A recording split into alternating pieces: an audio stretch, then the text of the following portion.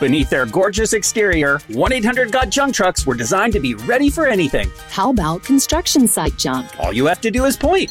Retail, grocery store, warehouse, office junk? Point, point, point, point. How about the monumental junk left after a fire or a flood or a hurricane? This time, you'll need to do it with your other hand. Why? Because the first hand will be tired from all of that other pointing. I see your point. Call 1-800-GOT-JUNK or visit 1-800-GOT-JUNK.com. Millions of despairing men, women, and little children, victims of a system that makes men torture and imprison innocent people. You cannot shake hands with a clenched fist. Produced by a nuclear exchange would be carried by wind and water and soil and seed to the far corners of the kingdom of God, the kingdom of heaven. That's one small step for man, one giant leap for mankind. We're not saying that planet Earth is coming to an end. We're saying that planet Earth is about to be refurbished, spaded under, and have another chance to serve as a garden for another civilization. Most of the people in here are just your reflections. They're your mistakes. 1776 will commence again if you try to take our firearms. 1 million of the planet's 8 million species are threatened. You are what you repeatedly do. Therefore, excellence ought to be a habit, not an act. Your lives and the credibility of the United Nations is at stake. Epstein didn't kill himself. The reason this is such an interesting time is not only because we're on the threshold of the end of this civilization. They're trying to take you out with bullshit. The experience of the past 2 years has proven beyond doubt that no nation can appease the Nazis. To those who can hear me, I say, do not despair. The misery that is now upon us is but the passing of greed, the bitterness of men who fear the way of human progress. The hate of men will pass, and dictators die, and the power they took from the people will return to the people. And so long as men die, liberty will never perish. In the language of the U.S. Department of Defense, these are unidentified aerial phenomena. Roswell's a very interesting place with a lot of people that would like to know what's going on. There is very compelling evidence that we may not be alone. This is the Garden of Doom. Welcome everyone into Garden of Doom, and this week we have Rab Fulton. It's coming to us from the UK. I think from Scotland, right? No, from Ireland. From Ireland, even better. Oh, your family's from Scotland. You've got, yeah. Well, yeah. So Rab is from Ireland, and he does a show called The Celtic Tales, where he, guess what, tells Celtic tales. And that is exactly what I was looking for, and I found him, and it was great. He's a storyteller. He lives within the fabric of Galway and Connemara. I hope I pronounced that correctly, even without the local accent. With my accent, we all have some sort of accent anyway. And he's got family back in Scotland. That's why I had this little bit messed up. He does teaches at university, but he wants to make it clear that he doesn't try to teach as an academic, that he's a practitioner of his craft. And he creates stories in a fabric, holistic type of way. And he considers himself bilingual in English and Irish. So for those of us here in the United States, or even maybe Australia and Canada, see, English and Irish are different languages. I've said that a million times, as is Scottish. He does so much other stuff. He does poetry. He's working with the Galway Museum. It's actually rather amazing, all the things he does and focuses on, but no one can tell you better than he can. So, Rab, I thank you so much for joining us, especially since we don't really know each other, and you just sort of said yes enthusiastically and jumped right in. So thank you for coming into the Garden of Doom. We really appreciate you being here, and please do a better job of telling the folks about yourself than I just did. That was fine. There's a few clarifications. Just I'm Scottish. I spoke some folk with my accent, but I'm like a lot of folk in Scotland. I've got a mixture of Scottish and Irish background, and a lot of folk in Ireland have got a mixture of Scottish and Irish background as well. I was speaking English, and it was called the Scots dialect, which is a cousin of English. I think it was a cousin of Scots. A little bit of Irish, say I'm an Irish speaker. A lot of people get confused because we have English, we have Irish, Gaeilge, and then in Scotland you've got Gaelic, and then you've also got Scots or Scots dialect. So and I think you get that with Pacific Island as well. So do you know what? I think you did quite well there, considering all the varieties of things you could be tripping over in Scotland and Ireland. So I think it's just safe to say I'm from one country with my background from another country, whilst living in that other country, being aware of my background in the other country. And Okay. I think that sums everything up. And just to kind of clarify again, so it's I cry myself a wordsmith. Cry is a Scots word for call, so I call myself a wordsmith. Is the best description of me. I work in English, I work in Scots dialect, and I work in poetry and prose. And I may hear that maybe teenage children now starting to sing, which is beautiful down the stairs. Gorgeous. And well, so good. Definitely a boy band. Definitely the next Fab Five, yeah. So I'm working on a lot of projects just now. I've been over in Scotland, right? My mother's funeral was in Scotland, so it was a very kind of crazy kind of month there. I was back in Scotland, so my accent is trying to get it back to neutral. And so a lot of my projects I'm working on just now, I want to catch up with them. And one of them was a poetry in English, which was strange because I don't usually write poetry in English, I write in Scots dialect. But I ran a poetry commission in English for a thing called Poetry as Commemoration, which is partly funded by the Irish government and I think it's UCD, University of Dublin, and it's people engaging with the archives from what's known as the Decades of Revolution, which is 1930 to 1923, so it's the Irish Rising, the Irish War of Independence, and Civil War. There's now children expelling each other. This is great. This is beautiful. Is that death metal they're singing now? I think I had the one Get Out there, which I'm going to just say was in keeping with what I was talking about, because a big part of the book, 1930 to 1923, was Irish asking the British to get out. And so there you go. Put it down as a coincidence there. So I'm doing that, and then I'm also teaching some projects in university. I teach in university. What I do is I teach the craft of storytelling, but I teach in a way that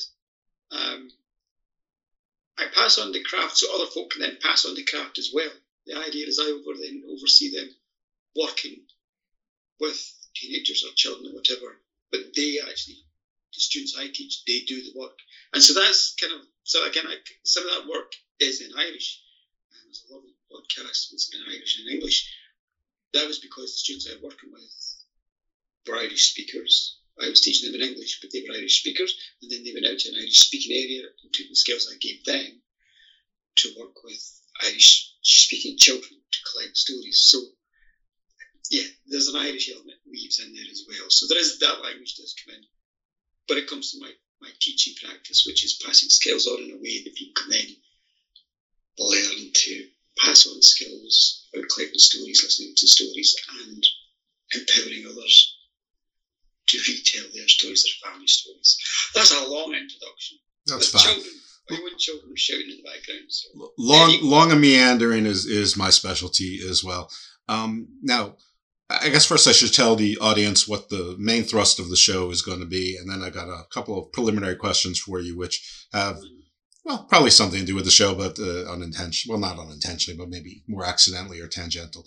Anyway, what I asked Rab to talk about is sort of Irish foundation myths, or the origin story of the island, so to speak, the island's historic pantheon of gods. I believe there was some type of polytheistic religion, probably related to other Celtic religions, maybe related to what we consider Norse and Germanic. Who knows? I don't know. We're going to find out soon enough. And some of the great heroes of Irish folklore, which may or may not be intermingled with the deity mythologies as well. A lot of times they're inextricably intertwined, like the Trojan War. Other times they might be completely independent or, pseudo-historical, or quasi-historical, like, say, a King Arthur, or like a Boudica. We're going to find out together. I'm going to learn this together because I am very ignorant on the subject. And although I intended to study up on it these past 2 weeks, I didn't even do my little YouTube, like watching those 15 or 30 minute clips of it. I just didn't have the time, which is fine because we have an expert professional storyteller here. But before we get into those things, you did indicate that there was an Irish language and a Scottish language. You gave them names. I think I either missed them, but I believe you said Scottish was Gaelic, which I would probably pronounce Gaelic. I don't know if I'm correct or not. I think for Irish you said something like Gaelda. It's in Scotland it's Gaelic, and which sometimes in Ireland is called Gaelic, but it's actually more common as Gaelga or just Irish. Okay. And so you have those two languages. That's the kind of Celtic language. Okay, excellent. Yeah. Is there still a language that would be Pictish, or is that the same as Gaelic? No. You're going way back. It's lost to history. Okay, so can we jump in? Sure. Let's jump in. Language is a good place to jump in. Right. The interesting thing, well, first of all, right, for your listeners, one of the things maybe to do is get a map. And a lot of the way people traditionally look at a map is you have,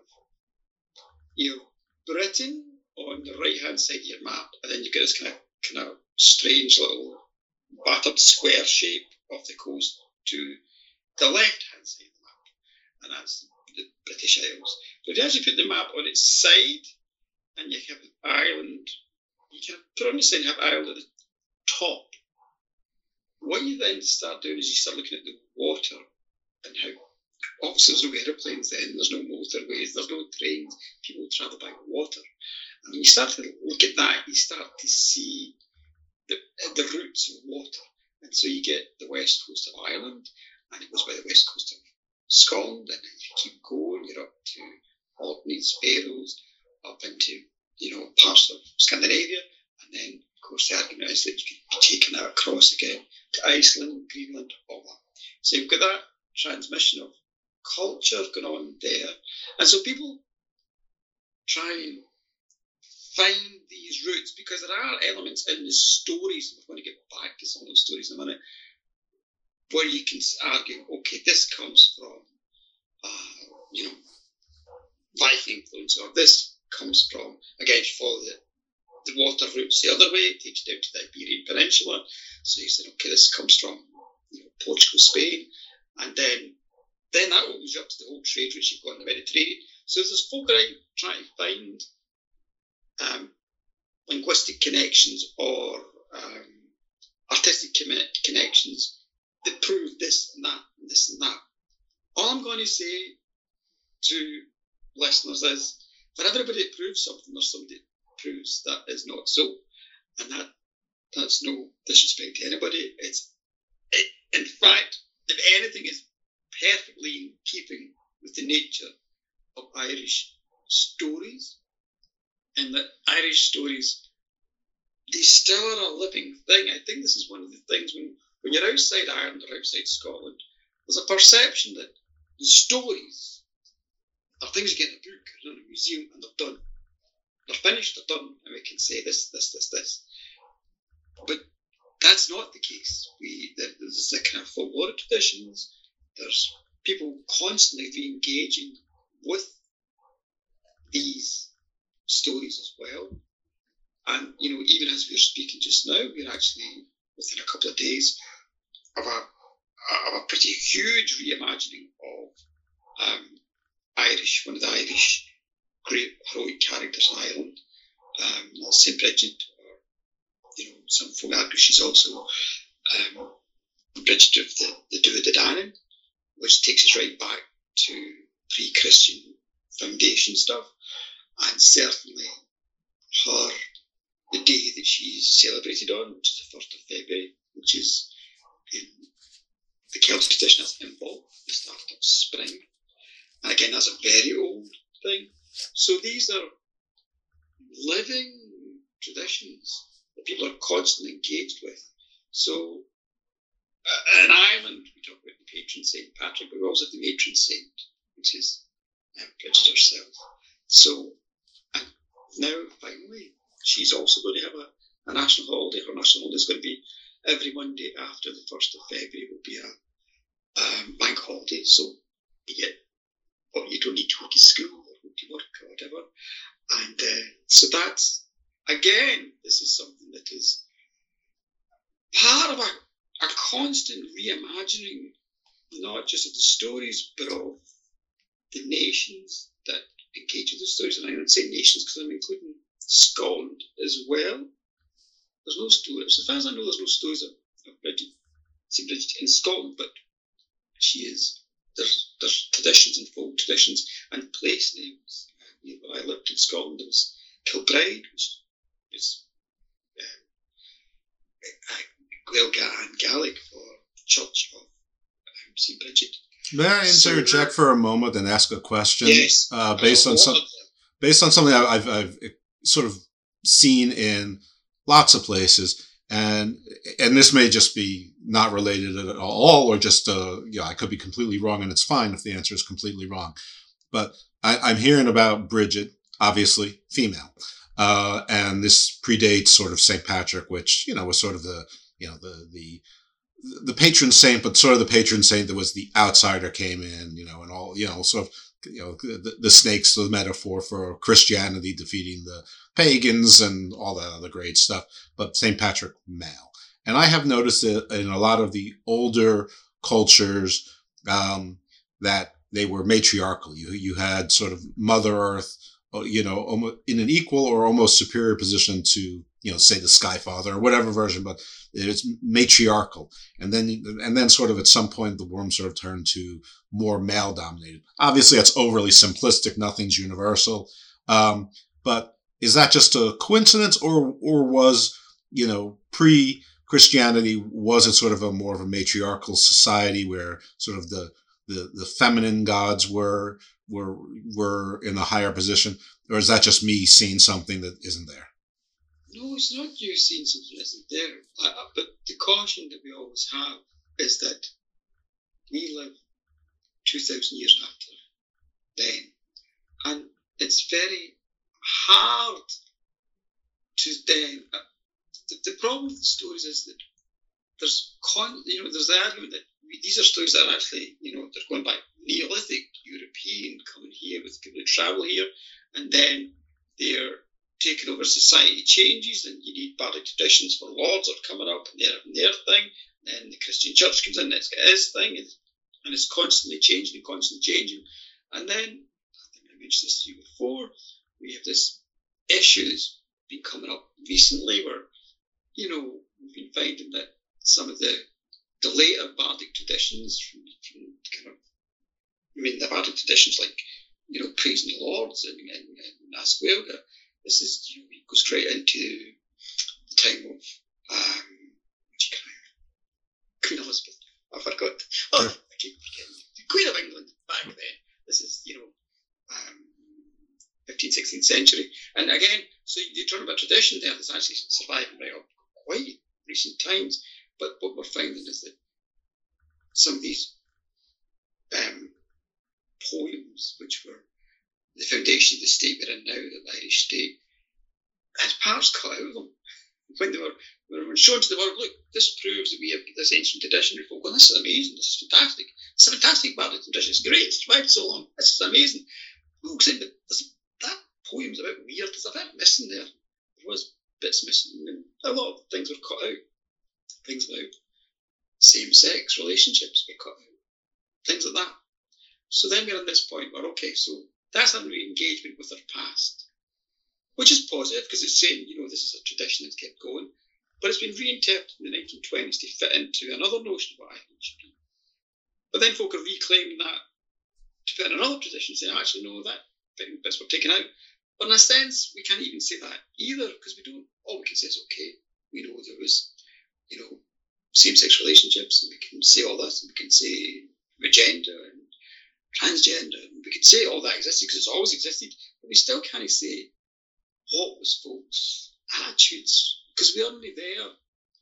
All we can say is that there are these quite, to answer your question, and I have to just say to your audience, I am a storyteller. So people come to my shows, and sometimes I go off and go off on wanders, but that's part of the show. I'm going to try and not wander. All you can say is that there's definitely some very powerful figures right at the start of these cycles of stories in Ireland.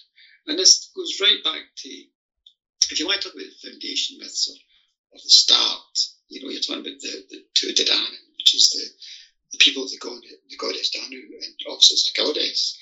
And we don't know much about her as such, but we do know that there's other figures that are coming in there as well, and Bridget is one of them. She is, there's three Bridgets, or she's one in triple aspect. There's folk like this as well. She's a poet, she is a smith, she makes things, and she's a healer. And of course, these are all things you need in society. You need somebody to transmit culture and, all that history, so that's the poet. You need somebody to heal you if you're sick. Of course, you need somebody to make the tools so you can actually do it.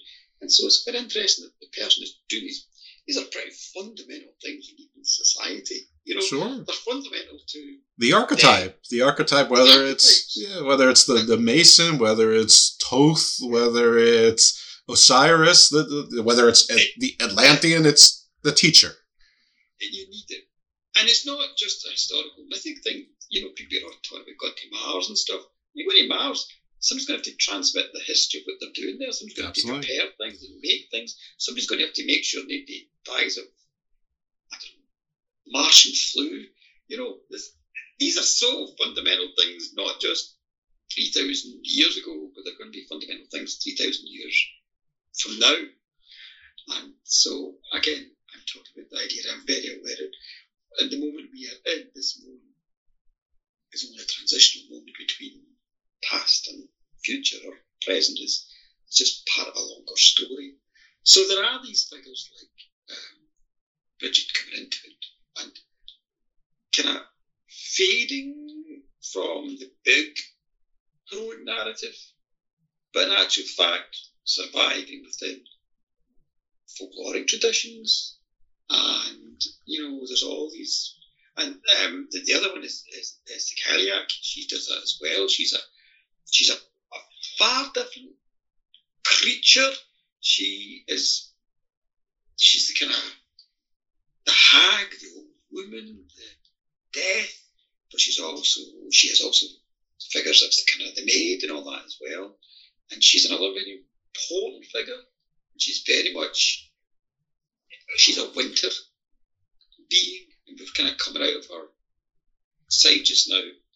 And again, so that there's all that kind of stuff. But again, what we get with all these stories is, the interesting thing is that where these people come from, where these stories come from, the idea, the island, they don't just appear in Ireland, they come from somewhere. There's different traditions of where they come from, and people do try and tie that back to other sagas or even archaeology from, the Iberian Peninsula or into Scandinavia. And that does make sense. If you look at the map that way, you're talking trade routes. And trade routes will bring stories, and they also bring people, and some of those people will be quite powerful. And so there's all those things going on as well. And one, just again, my Scottish hat on. I have a Scottish hat and an Irish hat. A lot of Irish stories will seep into Scotland, parts of a lot of Irish tales, even the heroic tales. They have heroes who find themselves in Scotland, and they'll be learning things in Scotland as well. So Scotland's so that you have that definite back and forth between these two entities. Whether they were called Scotland and Ireland at the time was a whole other question. There's people who have thought of that, but there's definitely that, swapping of stories and cultures and music. We know that was going on as well. Music and language and weather systems, very much the same kind of weather as well in the west of Scotland and the west of Ireland. So I'm not sure if I answered your question. The question was, big woman, yes, there was. What does it mean? I don't actually know. That's fine. That's completely okay. And anybody who listens to the show regularly, they already have heard this.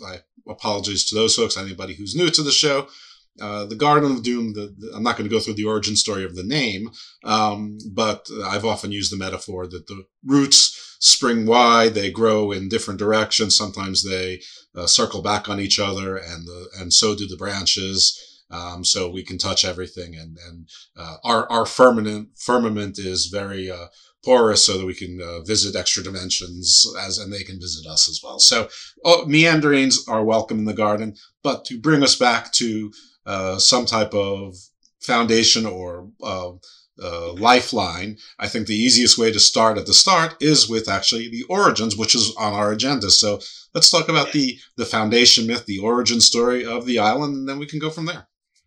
Okay, so the three islands kind of interesting in that there's no one kind of main magical group as such. We what was called the Book of the Invaders, and it's different races coming in.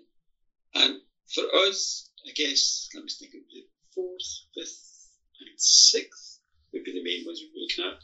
So the Firbolg, and then the Tuatha-De-Danann, and then the Milesians. So that's, and people try and find and there's another race as well, looking off the coast, who kind of intertwine the Lorians.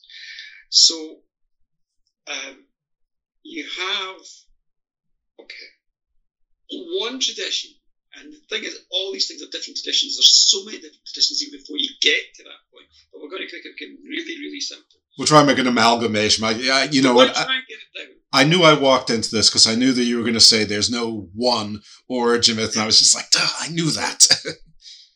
We're going to try and keep it as focused as possible. Right. So one of the traditions I go from, and this is definitely something that comes from the later Christian interpretation and then leads into the later folkloric traditions, is this idea that the Tuatha-De-Danann, which just means people of the goddess Tanu, that they are in fact angels.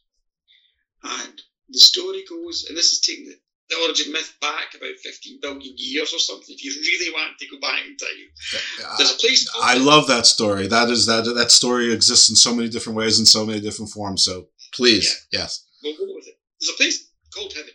All right, just deal with it. It's called heaven. There's somebody called God. I don't know if it's a man or a woman or a big goat or whatever. There's God. And she's got a pal, Lucifer, and they're doing their thing, and they're running heaven, and there's angels, and it's all cool. And then there's a disagreement between God and Lucifer. And when I tell the tale, I bring in different traditions of how we could get this argument going, and it kind of ties in this idea that the angels are up in heaven, and they're not really doing much. So God gives them a bit of responsibility. She's going to make mortals that they can watch over. But the mortals, because they're mortals, get short lives. This is one of the arguments that I kind of weave in from different traditions. The mortals get short lives. And some angels are put out with this because it means if their lives are shorter, they're going to be more important than mortal lives. And so this is the argument I have. This is the crux of this tension. It kind of erupts. And so there's angels fighting for God. There's angels fighting for Lucifer. But then there's another group of angels who refuse to take sides. This is coming to the Christian tradition and the folkloric tradition, and they refuse to take sides. And so these angels, God defeats Lucifer, Lucifer's cast out, those angels are cast out, but now she's got these angels who haven't taken sides. What is she to do with them? You can't cast them out to hell because she had them warred against her. They didn't fight for her. So what she does is she kind of expels them to this place, Earth, and they're going to wait there on Earth until she kind of figures out what her suitable punishment's going to be. They can wait there till she's kind of figured out what she's going to do with them. This is a much gentler version of the Book of Enoch. Well, it's gentle in some ways, but in some ways it's not. If you think about, you are a perfect being living. If you're trying to, go into the... I agree, I am. Yeah, you are. Perfect beings are the famous examples of men in the world. And so the idea is that expulsion gives them this edge, which, when they finally meet these mortals, these humans, causes tension. And so they come down. And there are different traditions, but we're going to keep it short. One is that they come down through the north, through kind of Scandinavia, they come down that way, and then they come through onto the west of Ireland, through mist, they come with boats and stuff, and they come here. And where I'm sitting just now is really, I'm thinking of my landscape here. Landscape's a big part of why I teach is very important. So we have a landscape here, not far that way is a hill called Knockma. And then that way, you've got the kind of coastline of Connaught. So you've got Connemara, Mayo, even push up into Sligo, you've got the coastline there. In the middle of this, you've got Loch Corrib and the River Corrib, which is quite near my house. And suddenly this landscape is where everything happens. And they come here and they make war against the Firbolg, and they defeat them. And so then the Tuatha Dé Danann now they are in control of Ireland. And there's again tradition, they slaughter all the Firbolgs. Another one that they give them Connemara, and they can live there, and they live there as giants, and then some of those giants end up having arguments with St. Patrick far later on. But so then they're now here, and you have all these incredible characters and magical beings. And again, one of the arguments is that pre-Christian, but we don't know because we just can't say, these were actually gods. But when the Christian rewrite it, they rewrite them as, magical humans, but not quite gods, because we can't have gods because there's only one God. So they're here, and there's a lot of stories go on here. I might start throwing names and stories at you in a minute just to kind of clarify, but they're here. They've got things right. They've got control of the land. But one of the things about the Tuatha Dé Danann, and it comes in later into the kind of traditions of the Dinima, the good folk, the fairies and the folklore tradition, is that they're quite argumentative. Okay, they disagree amongst themselves, and again, this is myth and folklore around the world. With these powerful beings, they should just be relaxed. We're powerful. We've got what we want, but they kind of have these disagreements with each other. And so, hold on a second. Give me a wee moment. Hold on. We may have one of the Firbolg come up the stairs just now. Oh no! How's it going down there? Okay. It's those incorrigible giants again. I'm just going to pause for a second. Very just. Okay. We may just have to just go with the chaos. That's fine. That's all. Anyway. Chaos is important. This is the important part. This is where it all happens. Okay. So, the king, he's injured, he loses his arm, he's going to have to go off and find a new arm because he can't be a king without an arm. Don't know why, but he does. He has to go and find a new arm, silver arm. And the new king comes in as Bresh, and he is part Tuatha Dé Danann, but he's also part Fomorian. Who's the Fomorians? They are not one of the races that are kind of invaded Ireland. They kind of are off the coast of Ireland, and there's different accounts of them. So they're always kind of quite ugly and twisted. But Bresh's father was a Fomorian, was kind of very handsome. So he is ruling now Tuatha Dé Danann. And again, some traditions is he was a very brutal ruler. This was part of the Fomorian aspect of him. But there's another side of it, maybe the Tuatha just didn't like the fact that he wasn't fully Tuatha. But whatever happens, he gets thrown out, and he goes back to the Fomorians, and this is the next big battle comes in. So he brings them in. Balor is their lord, Balor the One Eye, and is this Balor Balor? Yeah. Okay. Do you know the story of Balor? Because the story of Balor again has so many echoes in. My first thought is Greco-Roman, but there's, pick a tradition and you'll have the Balor story. Because it's Balor, he rules the Fomorians, but he has a dream, and we get this in so many of these stories around the world, and his dream is his grandson will kill him. So his daughter, he knows his daughter, she must never ever get pregnant, never have children, never meet a man.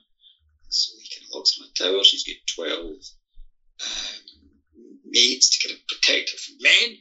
God knows what would happen if she saw a man. Right, of course. And but then Balor, you can imagine, he goes and steals somebody's cow, as you do, and they want to get revenge. They see the tower. They've heard he's got a beautiful daughter in there. He's going to go and steal the daughter. He manages to trick his way in. But he sees the daughter, she's beautiful, he's beautiful, they fall in love. And they lay together as, husband doth lay with wife, as it were, okay? And they end up having children. And so Balor, he decides to have the children killed. And again, even as I'm speaking this, everybody's listening to this, whatever tradition you come from, you know this story because it's a version of it. He's going to get the children killed. And so they're all going to be killed. But Druid manages to poison me. Okay, all right. So I don't know what we're going to have to do here because it's getting very loud. We'll suffer through it. It's louder to you than it will be on the mic. It's louder to you than it will be on the audience. And unfortunately, you'll just get people saying, that Balor, he had a point. Just we can chat for a few minutes until I think there's suddenly, we're all going to get ready for school tomorrow. I forgot this is for now. Until they tire themselves out. It's okay. Don't worry about it. It's. I assure you, it's 10 times louder on your end than it is on mine. All right. Okay. I'll just speak loudly over it. So okay. I've returned. Balor was trying to keep his daughter from ever getting impregnated, but obviously that was going to fail because she had children, and the Druid protected them. Yeah, well, she protects one of them anyway, and it gets raised by the Tuatha as a kind of foster person, and again that's a tradition as well in a lot of stories, and this is Lugh Lovfada, and Lugh the Long Hand, and again the name means he can mean various things, different interpretations. His hand, it could be his nimble hands, and he's a good craftsperson. But he also throws a lot of spears, so that could be another thing. And he ends up killing Balor, and in the war that happens, it's a big war, a big stooshy, and Balor ends up getting killed. I think it's a sling. He uses a sling. Lugh uses a sling to kill his own grandfather. So there's that kind of, as I'm telling that in a disrupted way, I am sure you know yourself. I'm sitting here and I can think of endless versions of that story around the planet. Powerful figure, dream, going to be killed by one of their offspring or their, and to try and stop that happening. And right. Somewhere Joseph Campbell is self-high-fiving himself. Yeah, do you know what? It's all good. It's all good. So that happens. So that's they've now kind of got Ireland sorted. They've got the purple. They're doing their thing up in Connemara, being giants. They make the peace with the Fomorians, and that actually works out quite well. But then you have the in the sixth invasion, which is the Milesians and the Sons of Mil. And that's where we come into the story. And again, it's an interesting thing in that the Irish story, the foundation story, it's a very much, whether an invasion story or a migration story, but the idea is that actually we, the Irish, were invaders as well, or migrants as well, because we came here as well. I'm going to try and narrow this down because there's different versions of this as well. One version is that there was us mortals here anyway, and when I write this, I kind of point to kind of involved with a lot of Neolithic weaponry and old carved out canoes and stuff like that, and I kind of feed in the stories as well. You can imagine there are mortals, but there are kind of just maybe around the fringes, and they end up then trying to usurp the Tuatha-De-Danann, and there's a war. The other tradition, and then that ties in with again, there's trying to keep it focused. Noah, do you know Noah? Everybody knows Noah. Sure. The big boat, things get wet, you had to head out. That guy. And, he'd been off in his boat. But he had his daughter, his granddaughter. Some biblical scholar will tell me. She got annoyed with him. She was doing that team thing, like talk to the hand, I'm not listening to you. I'm going to get my own boat. So she makes her own boat, and she kind of is behind Noah's boat, and she gets all her pals in. I'm summarising this as much as I can. However, you've got all these women in this boat, and there's only a few men there. And according to all accounts, the poor men, they're not there for their conversational skills. The poor men. And the poor men, one by one, die of exhaustion. And but finally, they kind of go around the world, and they kind of split from Noah, and they put their own wee boat, and eventually their own wee boat lands in Ireland. So the name is actually Noah in the Irish myth as well? No. So the daughters, it's a cognate. The Christians who are writing this story later, they're saying, from the Bible, and his daughter, oh my goodness, Caesar, whatever, she's granddaughter. She comes, and so she is one of the early humans here, and she has one of the men survives, and these women try and survive in Ireland, but they kind of succumb to weather and sickness and stuff like that, and eventually she has a lover who, I can't remember what happens. He ends up getting turned into a salmon or something, and then she dies, and 1,000 years later he's found, and he's returned back into a human by some monks, and he tells a whole other story. I went off on a wee bit there. The point was, there's traditions where there's humans on the island, whilst there's Tuatha-De-Danann on the island as well. They were kind of wee minor characters there, but they weren't really involved in the narrative. But there's another tradition, the one that I think easier to use as a storyteller, and it's actually quite a poetic tradition, and it's also got, there's morals and all sorts. There's this idea that now the Tuatha-De-Danann and all these great figures, they now control Ireland. They've got it, and they've defeated their enemies, or they've put the Furbolgs in Connemara, they've made a peace with the Fomorians, put them in their place, everything's fine, and they live in this beautiful land, and everything, of course, is a perfect version of everything. The cows don't give milk, they give cream from their udders. There's palaces, there's all this kind of stuff.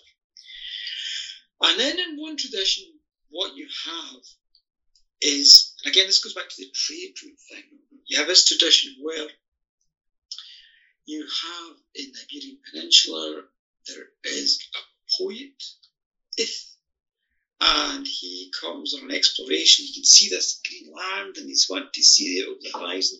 And he goes to a wee party, and eventually comes to Ireland, and he gets here. And he comes on, and he's amazed at this land. It's fertile, the wheat's as high as an elephant, whatever. And, the cows giving cream, and palaces and all sorts. It's the most beautiful thing he's ever seen. And his comrades, they kind of stay on the coast, but he goes further in And at some point, he comes across three of these immortal beings, whether it's fallen angels or gods, whatever, the two Daran, he comes across three of them. And these three lords, they're beautiful, they're handsome, they're even more handsome than us two. Wow. They're, that handsome. Dare to imagine. It is hard to imagine. Let's give our audience a pause there for a minute. Yeah, everyone sit down. Sit down. All right. Even more handsome than us. And so, but the thing is, these three lords are arguing with each other. And they're arguing over who owns what bit of land and who's going to get this bit of land. And if this mortal poet who's made this journey, some say from the Iberian Peninsula, he stands up and says, what are you doing? Because he's a poet, poets don't like to speak out. What are you doing? This land is so fertile and beautiful. There's enough room for all three of you. Why he's arguing? And of course, these three mighty lords, these immortal beings, these fallen angels, whatever they are, these gods, they look at this, and there's this thing that looks a bit like them, but it's kind of smaller, and it's one of these mortals. They get a bit of a shock, then they get angry, because it's talking to them, and it's treating them as equals. And so the three of them immediately turn on Ith, and they beat him to death. Oh. And it's kind of almost like an original sin thing going on here. They beat Ith, but they don't quite kill him. They beat him and they leave him for dead. Ith is not dead, because if he was dead, the next 2,000 years of Irish history wouldn't happen. Right. So he crawled, broken, boned, and bloodied back to the coast to his comrades. I think his brother's there. Tells them what's happened. They head back to their homeland, and they decide they're going to get their revenge. Okay, you don't be killing poets. Don't be doing that. No. And they raise an army, and the army comes to Ireland, and then you get the huge battle between the mortals and the immortals. And in the end, what happens, I mean, I go into this detail in one of my books, but to sum up, what happens is eventually, I think these immortal deities, if we're going to call them deities, they know they're going to win, they'll get magic, they'll get power. Magic's a big thing with them, they can do magic. But the thing with these mortals, these humans, we know this, is they are tenacious. You slaughter them, they just keep coming, and they keep coming, and they keep coming. And eventually they wear the tooth down, and you get to a point, and when I tell the story, it's very hard not to think of later Irish history. Always these points where there's not quite a victory, but there's not quite a defeat, but you have to kind of get an agreement of some sort. And so the mortals, who we also call the Gaels and the Milesians, or I just call them the mortals, they kind of say, okay, here's what we're going to do, kind of a peace with you. We'll split Ireland in half. Make it in half. We have one half, and we have the other half. And the two Daran who have, suffered defeat and deaths and things that they'd never experienced, they agree to this, okay? And the kind of the truce and treaties we call, going back to the 1920s, they do this agreement. And the agreement has more or less stayed in place till this very day, even though the agreement turned out it was a trick. Because what happened was the mortals, the half of Ireland they got was the half of Ireland above the land. Okay, so we got all the fields, the trees, and the seasons, the sunlight and the starlight, we got above the land. Whereas the half the two Daran got was beneath the land, so they're underneath the ground. And so then they go under there, that becomes their realm. And they have their own palaces there, and their own fields, and their own things going in there. And so that's the kind of foundation thing. So then they go into under the land. But it doesn't end there. There's one of them now, because they keep coming back. The Fae folk. And then, they come back in various stories with the heroes and various I think you have a leprechaun problem. We do, but give me a wee second. We're just going to see if we can. So we'll just go and look at some leprechauns. Give me 1 second. Okay. Bring your sling. Okay. So, oh dearie me. So I'm hoping that explains in a roundabout way one of the origin myths anyway. And somewhere in there you have characters who will then appear in later stories as well. They'll pop up in the different kind of big cycles of stories. I'm trying to think off the top of my head. My head's slightly distracted just now, as you can imagine. We have leprechauns running about the house, which is always problematic. Always a problem. Yes, I do. I'm trying to think. Well, let's see if I can help a little bit, jump in. or at least harm. One, I don't know if this helps or not, but I know that the famous folkloric Irish hero, they at least made it to my ears, sort of almost like the Hercules or the Monkey King kind of, but I'm not sure if semi-divine or not, is Finn McCool. And then the other item might be just if you could put sort of names on the surviving godheads, maybe names that we might, either one of those things may help you find sort of your, in law, because in real life, I'm actually a lawyer, believe it or not. We have something called black letter rules and black lines. And so it's sort of, I think of it as a lifeline. If I'm struggling in a swimming pool, that's the lap ropes that I sort of find to help pull myself back. Yeah. Give me some. I'm going to make a noise now, so I'm going to move my chair and hold on. I have to move my chair out. Sure, no, please. There we go. Okay, Finn McCool is a fascinating character. And yeah, so there are, so you got, again, he's this character, he's the captain of the Fina. And the Fina, they're almost like Marvel superheroes. Yes. They're super strong and all this, and they leap over things, and they can defeat 100 folk with look at their finger, and they're all kind of. But the other thing is they're also kind of the arbitrators that kind of stop fights happening in the first place. They've got to kind of, there's tensions building. They're the ones that kind of come in there and try and keep it calm. But I guess the main thing about their stories is that there's a lot of slaughter in their stories. There's a lot of slaughter, but there's also a lot of very beautiful things as well. And so this is a later tradition. The two that I do feed in to these stories as well. And I'm thinking just as we're talking, one of the later, because Finn McCool's got his son, Ushin, then their stories take right through St. Patrick, Ushin. So you actually, if you follow these, you can actually do a line from Tuatha Dé Danann to the Fina through St. Patrick. You can make those joins, but they don't exist. They're all later folk weaving them in, but that's fine. But that's what we've got. So there's a lovely tradition with one of his. Do you know what the thing about? Isn't Patrick though in I might be using the wrong language, but Gaelic, or isn't it Patroig, something like that? Oh, you're talking. You're going the land thing. You're going back to, because he's originally, again, he's another migrant. He's Welsh. You know what? I'm going completely out of my lane. I read something in a book, and I'm spouting out for. Never mind. Let's stick with the expert. Do you know what? I should do the answer to it, just because I'm bit hard, and do you know why I'm annoyed with myself? One of the things I studied when I studied history at the university here, which I now teach, was St. Patrick.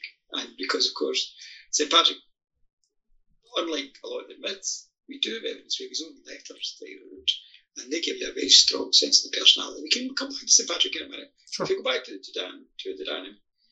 So, Tuatha Dé Danann, you have these powerful beings who are now living in their own realm.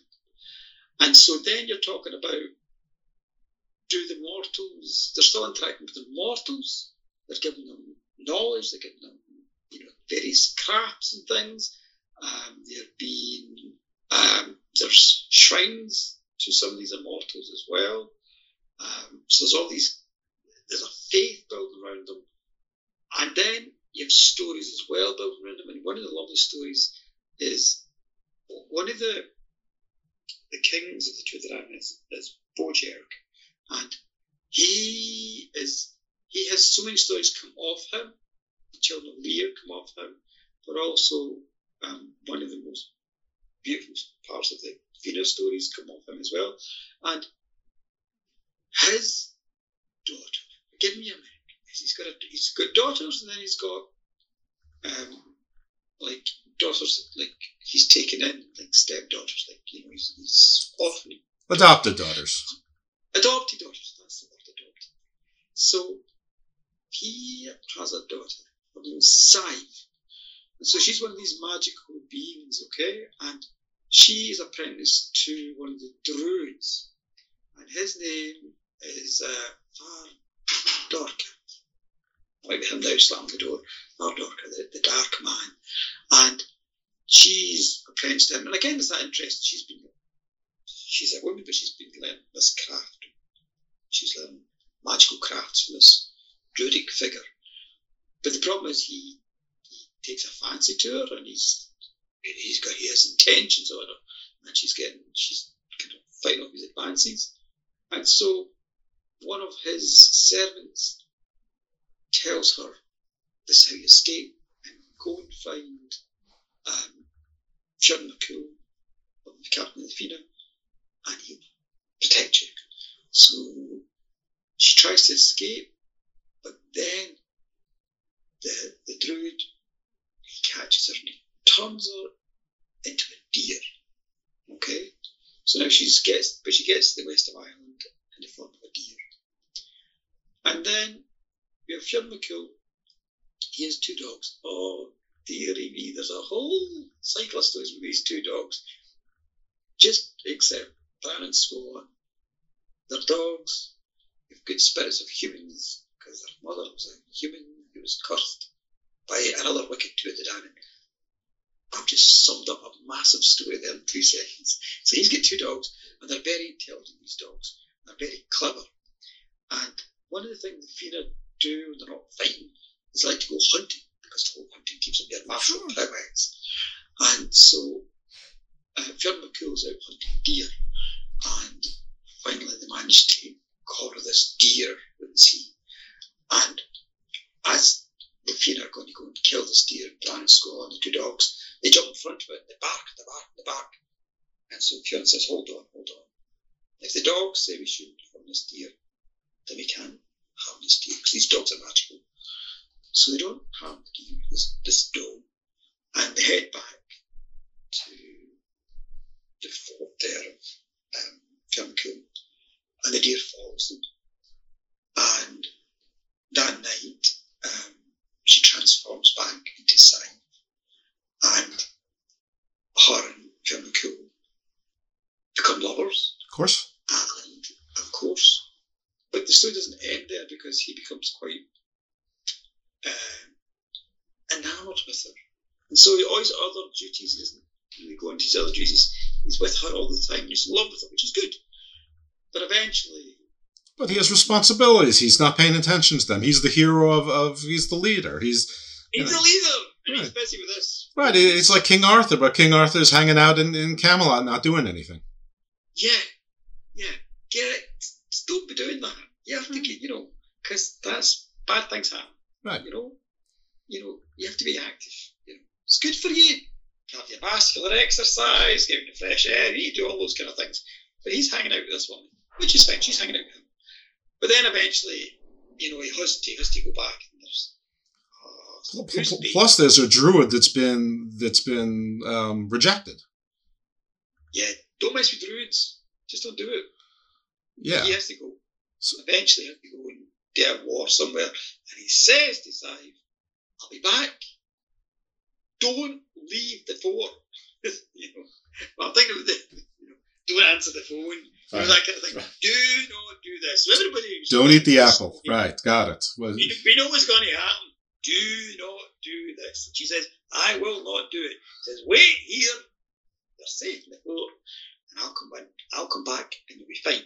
So she waits there, and she waits there, and eventually, years went by. She's missing him, she's wanting to leave, and she wants to go and try and find him, and her heart's beating, and there's woe, and there's tears on her, and there's gnashing of teeth, and all that kind of stuff. She really wants to find him, and of course, at that moment, she's really wanting to find him. She looks out the window, and there he is. He's walking across the field with Score and the dogs, and one of the things he said to her is, never leave. I'll come into the fort. Don't you leave. I'll come in, and you know it's me. But of course, she runs out, and she gets to him. We all know it's the wicked brood, and he pulls at her.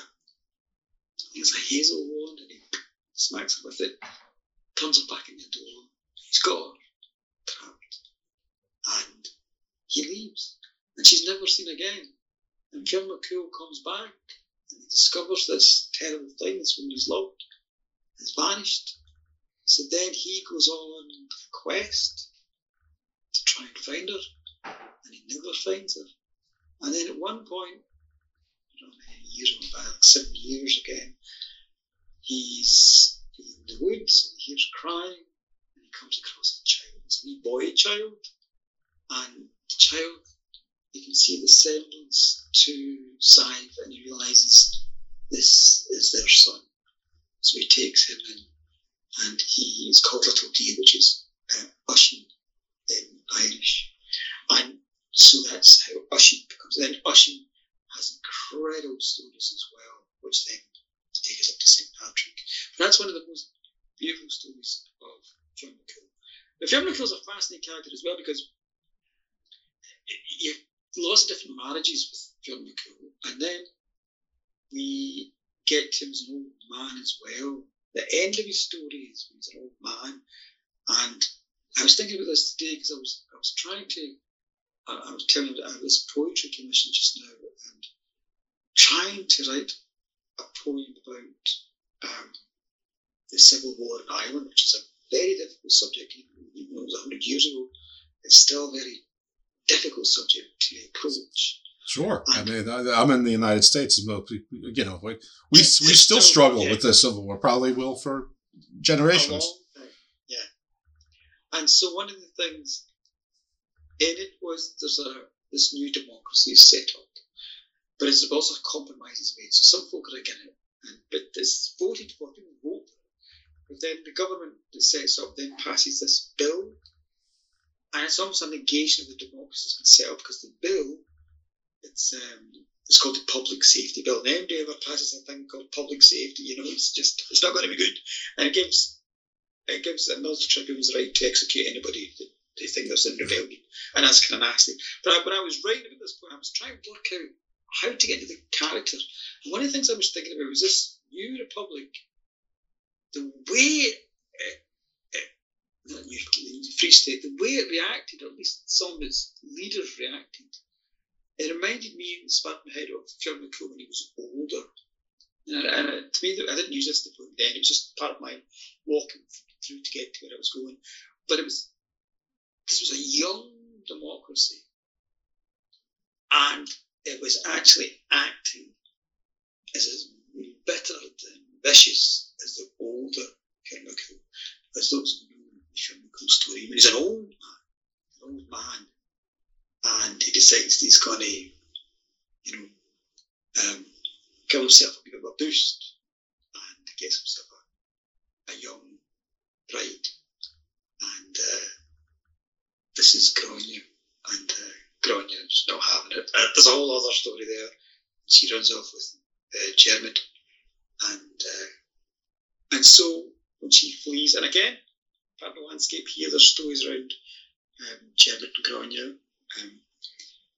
He sets his army to go and find them, and Branscone as well. All the kind of things that are quite heroic in the early stories, they're all used again in this later story, and it's a very beautiful story, it's a very heroic story, it's a very heartbreaking story.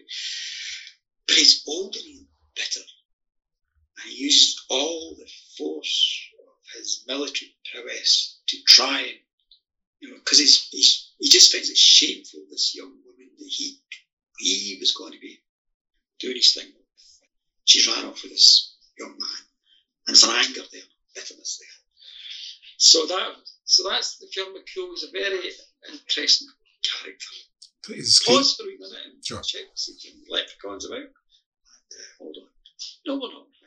So I can have an awful bit of a tangent there, but one of the lovely things about all these heroic characters is that I'm going back to what we're talking about to start. How we're constantly in Ireland, re-engaging those stories and finding new ways of looking at them. They're very interesting, living, I'm trying to think about tropes, but something, you know what I mean? They give you the tools to think about things. Mm-hmm. Knowing those stories gives you the tool that can help you think about things. So I was thinking about Civil War. The tool I had in my head that let me get to where I had to go in my poem was the older film. I didn't use that imagery in the poem, but I needed it in my head to get to where I was in the poem. So they're very important. The muse, the guide. Your muse was older Phil McCool.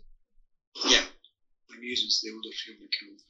For this poem, might not always be your muse. May not be your permanent muse, but for this one, was for this one, I needed it. I needed it, and it was interesting. Just the way it sparkled in my head. It's like, I have a question for you. While we seem to be at a natural pause, and you may have addressed it already. I'm not sure. It may be embedded into what we've already talked about.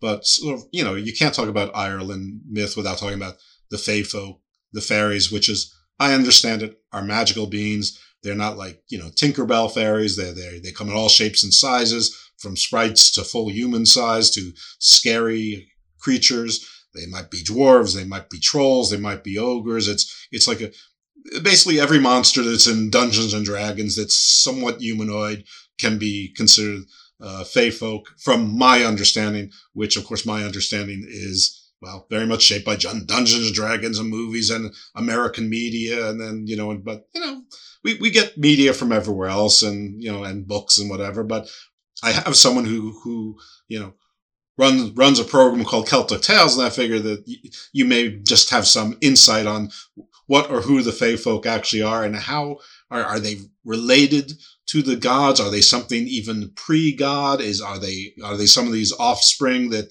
were sort of hybrids that maybe went a little bit wrong, or maybe went exactly right, just not for human consumption? Yeah, the answer is yes. There you go. The answer is yes. Okay, so one of the arguments is that it actually ties back to this older idea of the Tutadanan, the angels who are cast out of heaven and then control Ireland and then are cast underground and into the realms underground. And one of the arguments is that the fairy folk are the continuation of that, because you have all these portals into the realms that are kind of on hills where you've got Iron Age forts and stuff. These are all the kind of fairy rings and things like that. And you have certainly the characters and their engagement with humans has that nature and that kind of, sometimes it can be good, sometimes it can be, problematic.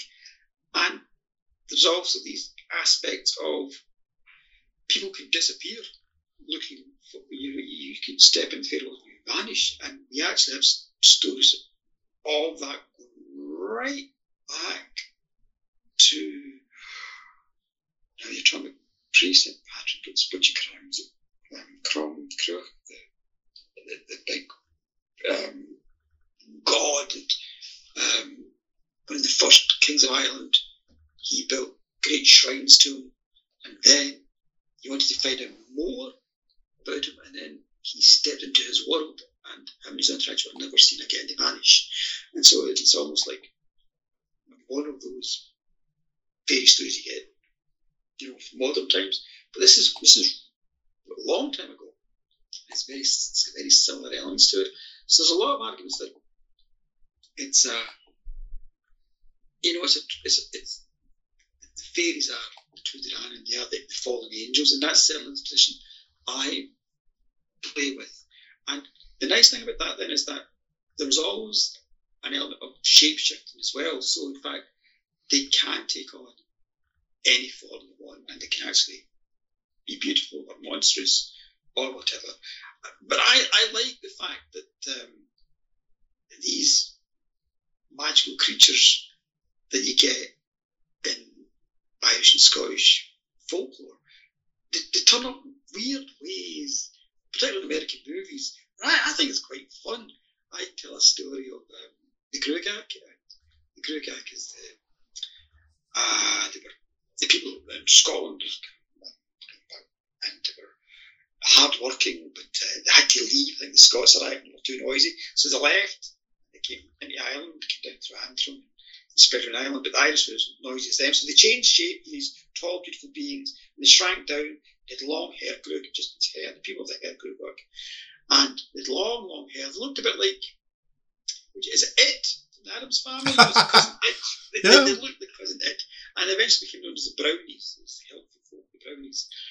But the Gruagach, there is a Gruagach character in, I think it's one of the Hellboy movies. This character, and it's like, it looks like a cross between a bear and a boar with tusks and all sorts. Yeah, sure. Yeah, and then it's got lots of hair on it. It's definitely got lots of hair on it. There's definitely they've kept the hair. Well, like a wild boar, but standing upright. That's it. And I think that's great. I actually really enjoy. I mean, it's one of the things I talk about with my students as well. As everybody knows somebody's uncle who knows the story, but they feel behind them. And these are part of your stories, they're part of your heritage. Play with them. Folk have been playing with them for a long time. Do not treat them like museum pieces. There'd be no American movies like this without Tolkien, without C.S. Lewis, and there'd be none of those gentlemen without the mythologies of all of Europe and into Indo-European prehistory and Sumeria and Canaan and Africa, North Africa, Egypt, maybe especially. Yeah. I mean, it's all, North India. I mean, it's all good. Yeah. It's all alive, and it should be kept living and kept changing. And if they're living, again, talking about that poem I was working on, a very hard poem, if these are living things, then they will come to you. They're not something you see in a museum, they're part of your DNA.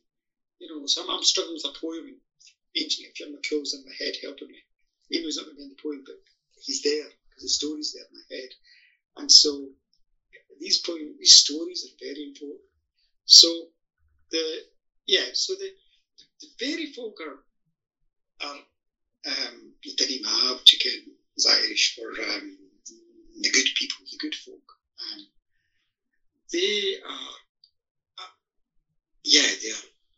capricious. They're the good folk, but they're not always good. Sort of like the Nephilim. They're the heroes of old, the great men of renown, but they're not. They don't always get along with each other or others. Yeah, and there's this is a tradition again, not just in Ireland but around the world. If you give positive names to things that are actually a bit scary, there's almost like a respect or even a hope thing. You call it good because. Oh, it's like calling a small guy tiny. I mean, a large guy tiny. You're like, yeah. Maybe no. I don't know. It could be. Yeah. You give it a thing to kind of help you. Little John. I'll take it a little bit closer to your part of the world. Little John. So we again, and the fascinating thing is we have this landscape here. I was talking about Knockmaha. All that landscape that was described, that kind of arc of landscape there, and that you have all these incredible stories, not just in Tuataradan, but you're talking about up into Sligo. You've got the Fina stories, you've got Queen Maeve and the Ulster Cycle stories, and then you've got folklore stories. You've got Finvara and Una, who are the king and the queen of the Connaught fairies.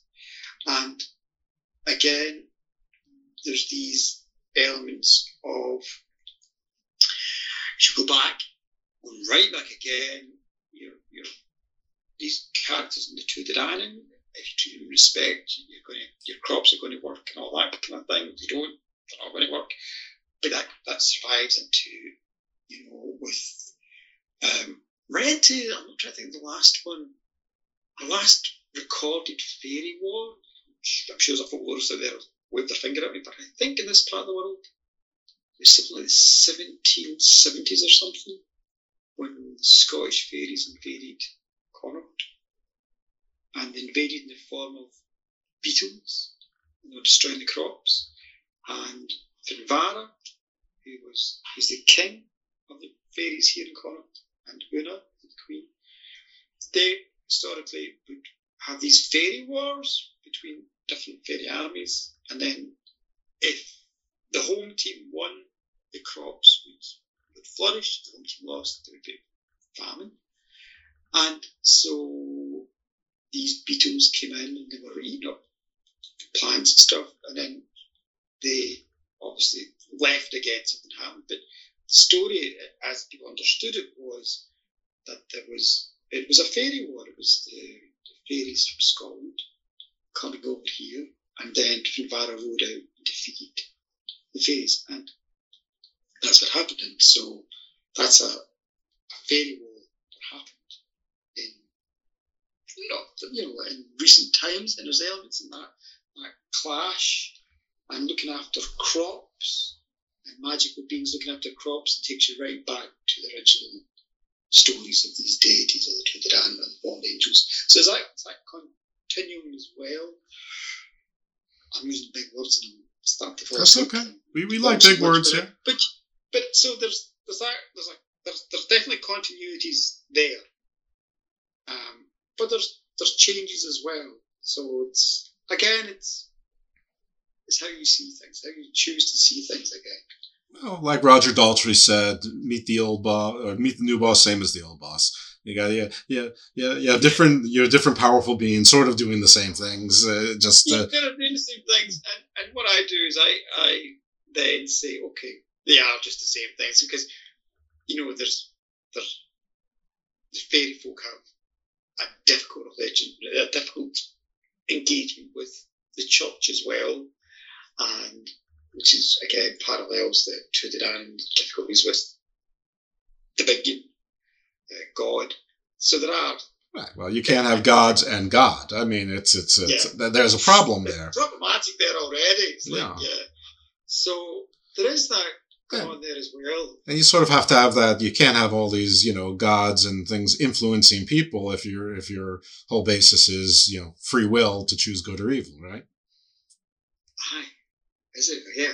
That's the whole thing. I mean, this is the whole free will thing is.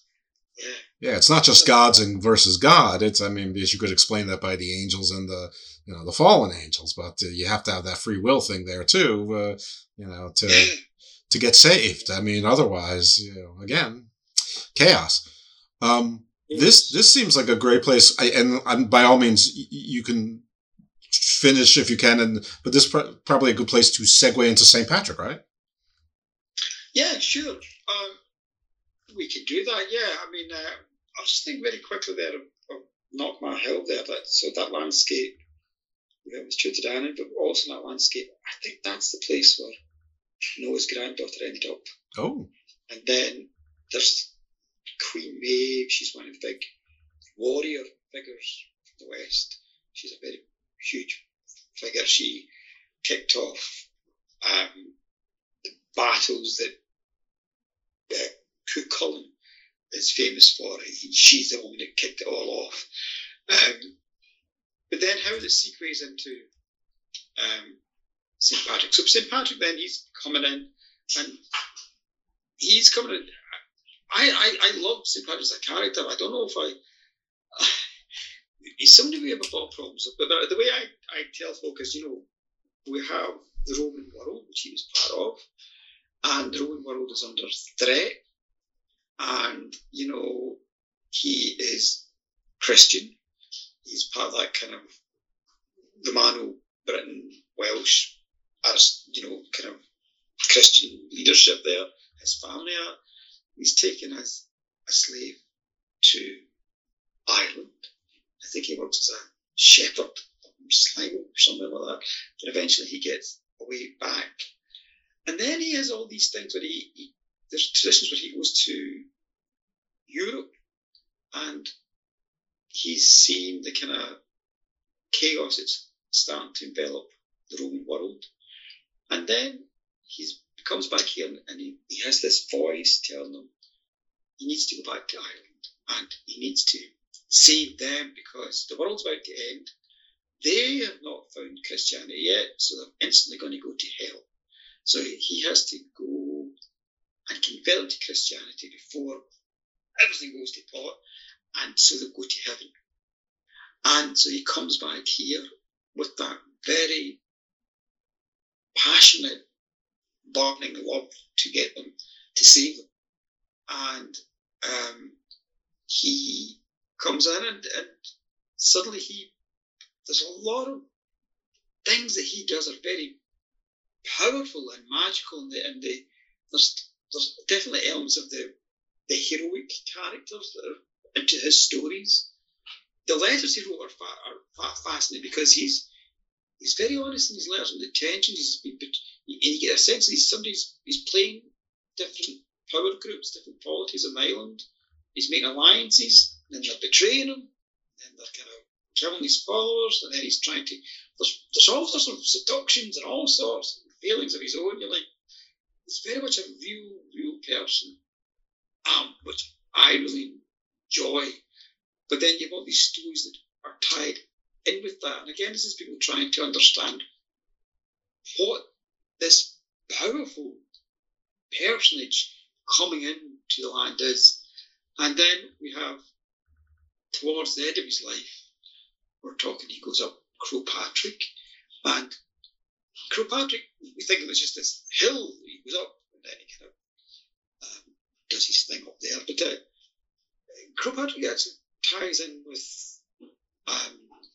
a lot of, it was almost like university is the wrong word, but it's a place where folk would go to learn astronomy and what time to plant crops and all that kind of things. And there's different wee things built there that mark different times of the year. So it's very much a pagan site, very powerful pagan site that he's going to reclaim for his Christian God. And so he's going through a landscape where all these things are very alive. And obviously these different polities, some of them find it useful to have this powerful figure who's obviously getting a following. He's obviously must be very charismatic. And so, and one of the stories I love about him is there's a story about him, one of his followers, I can't remember the name now, it's a young man who comes with him, and there's different traditions. Some people say it was his nephew, some people say it was his son, some people say it was his lover. It doesn't matter. He has this young man with him as well, and he clearly has a very strong love for him. You get this sense in the stories as well. There's something I talk about when I write about him as well. This companion he has, and how of all the miracles he does incredible things. The one he does not do is when his companion is dying on an island. Island's not too far from here either. I can't remember the name because I'm tired. But when he's dying on this island, they built a wee church, and this companion's dying. The one miracle he does not do is save this young man's life. And I found that fascinating, and part of me thinks that it's because only God can do that. It's only God can actually save lives. And when I write about it, I think it's almost like a temptation. He has this moment where he could, because he's very powerful, very magical. He opted not to leave the fort, unlike Boudica's, not Boudica, Finn McCool's latest wife. Yeah, he lets the lad die. And so he's a fascinating character. And then he gets to, now, the other thing with St. Patrick, and that's my dog now, who's joining in the chorus. That's okay. Yes. St. Patrick then, he goes up to the top of Crowpatrick, and what he does is he does the 40 days of fasting again. 40 days, sure, of course. And he does that, and there's all sorts of, he's going up there, there's all sorts of things at him. There's the devil comes at him in the shape of a beautiful woman. There's insects at him. There's snakes at him. There's all sorts. He gets to the top of the hill, and there's crows and all sorts at him. And eventually the angels chase the crows away, and he can do this communing with God. And what he does is he kind of holds his arms out, and now he's at this moment of epiphany with, God, and his gaze goes round Ireland. When his gaze fell, everybody became virtuous, began, paying their taxes on time and be nice to their neighbours and steal each other's cows and all that kind of stuff. So his gaze fell in the whole world. However, there's a lovely, one of the things, again, with both the traditions of Scotland and Ireland, and I guess it's around the world, how traditions carry on being living traditions, is you get stories that are just, they prick the bubble, pomposity. And there's a wonderful version of, he's up there on the hill, and his gaze is going around the whole of Ireland, okay? And he turns around with his arms spread out. He's God. He's only 40 days of not eating, and there's angels all around him. He stares at Ireland, and his gaze goes around the whole of Ireland. However, there's a tradition that he didn't turn the full way round. And one part of Ireland didn't get his eyes gazing at him, it got his arse gazing at him. And that one part of Ireland, nobody changed. Leprechauns. Nobody became pious. They carried on drinking and playing music and kissing folk when they shouldn't be kissing them and all sorts of things. I'm going to pause for a minute. Hold on, give me a wee second.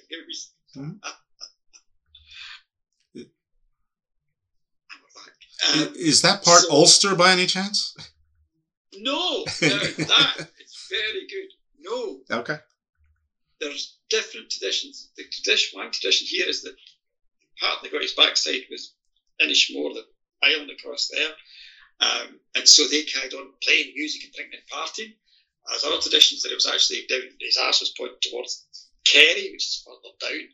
And so I think every corner of Ireland there's a tradition of his arse there in Ireland. Right, whatever your rival is, they got the rear end. And I love these, again, it's a living thing as well. So I don't know if I've answered your question. There was a question there. I may have answered it. No, you did answer it. It's unknown. It's become literally the butt of jokes. That's great. Yes. I have like a really trivial question. Was this mountain called Kilpatrick before he went there, or did it change names after he went there? It's Kilpatrick. Yeah, it's after. Okay. I do know the name because I studied it, but I can't remember just now. That's okay. No, actually, we'll call it Olympus. I'm going to deliberately not tell you. Set a task with your listeners to go and look yourselves. Yes, but my listeners are clever, and they're going to just say, "Just bring him back again," and hopefully you will. And instead of being, or they can buy one of my books because it's in one of my books anyway. Oh, we're gonna get to you being able to plug all your stuff very shortly, because it's 6 hours ahead where you are, so it's coming on 11 p.m. where you are. So I want to be very thankful. I have two quick questions. I think these are both historic figures, but are both sort of semi-mythical as well. I don't know which was earlier in history and which was later, so you can, of course, correct that. But as quick as you can, Brian Boru, the closest, as I understand that Ireland's ever had a king, or a domestic king anyway, and Boudica, the warrior woman. Yeah. Boudica, she's more English, isn't she? She's the English one. They've got the big... you go down to London, they've got the lovely big statue of her. One of the bridges near the Parliament. It's a lovely thing. Brian Boru, he was a lovely thing of him is the... Oh, right. Boudica, she was a Celtic in Britain who fought against the Romans. Okay, okay. Yeah. Thank you. All right, well, good. That cuts your task in half. Because it has. Brian Boru, he is a real character. He is, again, the idea is that he managed to defeat the Vikings and save out the Vikings, which is not true because half his army was Vikings. Again, it's the whole kind of Tuatha and the Fomorians, they were all mixed together, and at that point, it was all mixed together. He also wasn't the last High King of Ireland, because this is going to be contentious. 300 years later, again, that's right. I'm just checking my brain here. 200 years later. A couple of centuries later, okay, just work with me here. Sure. There was another man declared High King, and, excuse me, I'm tired, it's all coming together. Scotland, again, we spoke about, if you look at the map, where you can see all the links and all that. So Scotland is now an independent country, 1314, and it's, the king is Robert Bruce, and his brother is, now what's his brother's name? Is it Edward Edmund Bruce? Something like that. He's a Bruce as well. And of course, these are Gaelic-speaking kings, this is, and so you have this peace between Scotland and Ireland, not Scotland and England, there's been a war, and now there's this kind of uneasy peace, and during that uneasy peace, Robert the Bruce sends his brother to Ireland, where he is recognised by many of the lords and the high farmers Ireland as the High King. And he tries to raise the Irish to then kick out the English, like the Scots have. But some folk argue he wasn't. He was. If it had worked, it'd been great. But it was actually a bit of a, it was almost that kind of like Scotland was deliberately stirring up trouble in Ireland to keep the English from causing trouble on the Scottish border. Sure. And a lot of folk died in Ireland. Divide and conquer. Two-front war, the whole thing. Yeah, so, it's... so he was the last declared High King. Same reason the French helped the colonies. Yeah. And yes. And that worked out better for them than they planned, but... yeah. So... Too well, as it turned out, because of their own revolution, about 10 or 15 years later. Yeah, because they spent all their money in America. Yeah. Right. So, fighting the British. I think, is that correct? That break the bank in France? So, anyway. Something like that. So, I need a different guest for that. Need a different guest for that. Here's the trick, Rab. I don't really know anything. That's why I do this show. Okay, in that case, he was a glam rock singer, and exactly right. He was the second understudy in the band Rat. So yeah, he was the unnamed member of Motley Crue. All right, I think that's officially a good time for us to let you tell us where we can support you, where we can find you, the name of your books, how people can buy it. And with the caveat that you are invited back cordially, you don't have to commit on air, obviously, because I'm not that kind of guy. And we can, figure out less general topics and things that maybe where, you can dictate the agenda going forward because you obviously know which stories go with which best, But anyway, promote yourselves, promote your stuff. Well, first of all, thank you for getting going. I actually like having questions thrown at me, and the answer is I to all those questions. That's yes. Everything's real. Everything's real. For myself, if you're coming over to Ireland, I do a storytelling show. It's in a place called the Crane Bar. It's one of the trad music venues in Ireland, and I do a weekly show there every Thursday. I'm starting again in March. And it gets busy, so you can book tickets online. If you put in Celtic Tales, Galway, you'll find your way to the place you can buy tickets. And that's a great session. It's like 90 minutes of me telling stories. Then afterwards, there's trad music as well. So that's one of the things you can do. I also, there's books, lots of books, but for particularly the subjects we're talking about today, Galway Bay Folk Tales. Looks at a lot of the later hero myths after the Tuatha. I mentioned the Tuatha, it kind of takes a deep dive into what comes on after that, right up to the saints. And then I have a nice book. I was asked to do a book for children, folk tales called West of Ireland Folk Tales for Children. But in that one, I dig into the tradition of the Tuatha and the war in heaven and how the fairies came from that. So in both those books, deal with different parts of this one big narrative, and at some point I have to join the two narratives together. But yeah, there's lots of books and there's lots of stories, and there's actually more that can be promoted. But you know what? Just enjoy, jump in, find them, go and find the name of the hill at St. Patrick. Excellent. You know, find out find out wherever you are in the world, which village, city, part of the country you dislike most, and tell the story of St. Patrick's arse aimed at that part, okay? That's exactly right. As a task for you.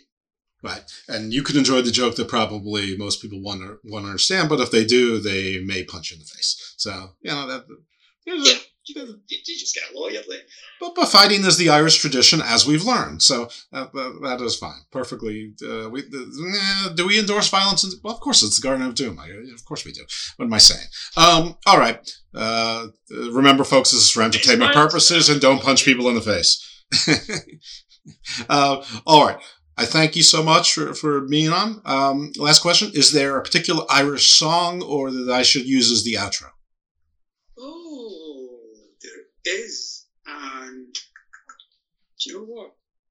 I'll send you a link to it. Perfect. That works. Yeah, it's a nice one. Yeah, I'm thinking it now. I'm not going to sing it for you, though, but I'll send you a link to it. Perfect. Thank you. This is Rab Fulton, Celtic Tales. You've heard him say all of his places, and I thank you again, and thanks everyone for listening. I think, even though I'm recording this at the very end of January, I'm going to try to release this right around whatever the closest Saturday is to St. Patrick's Day. I think that makes sense. Anyway, thank you all for listening, and you'll hear from us again next time in the Garden of Doom.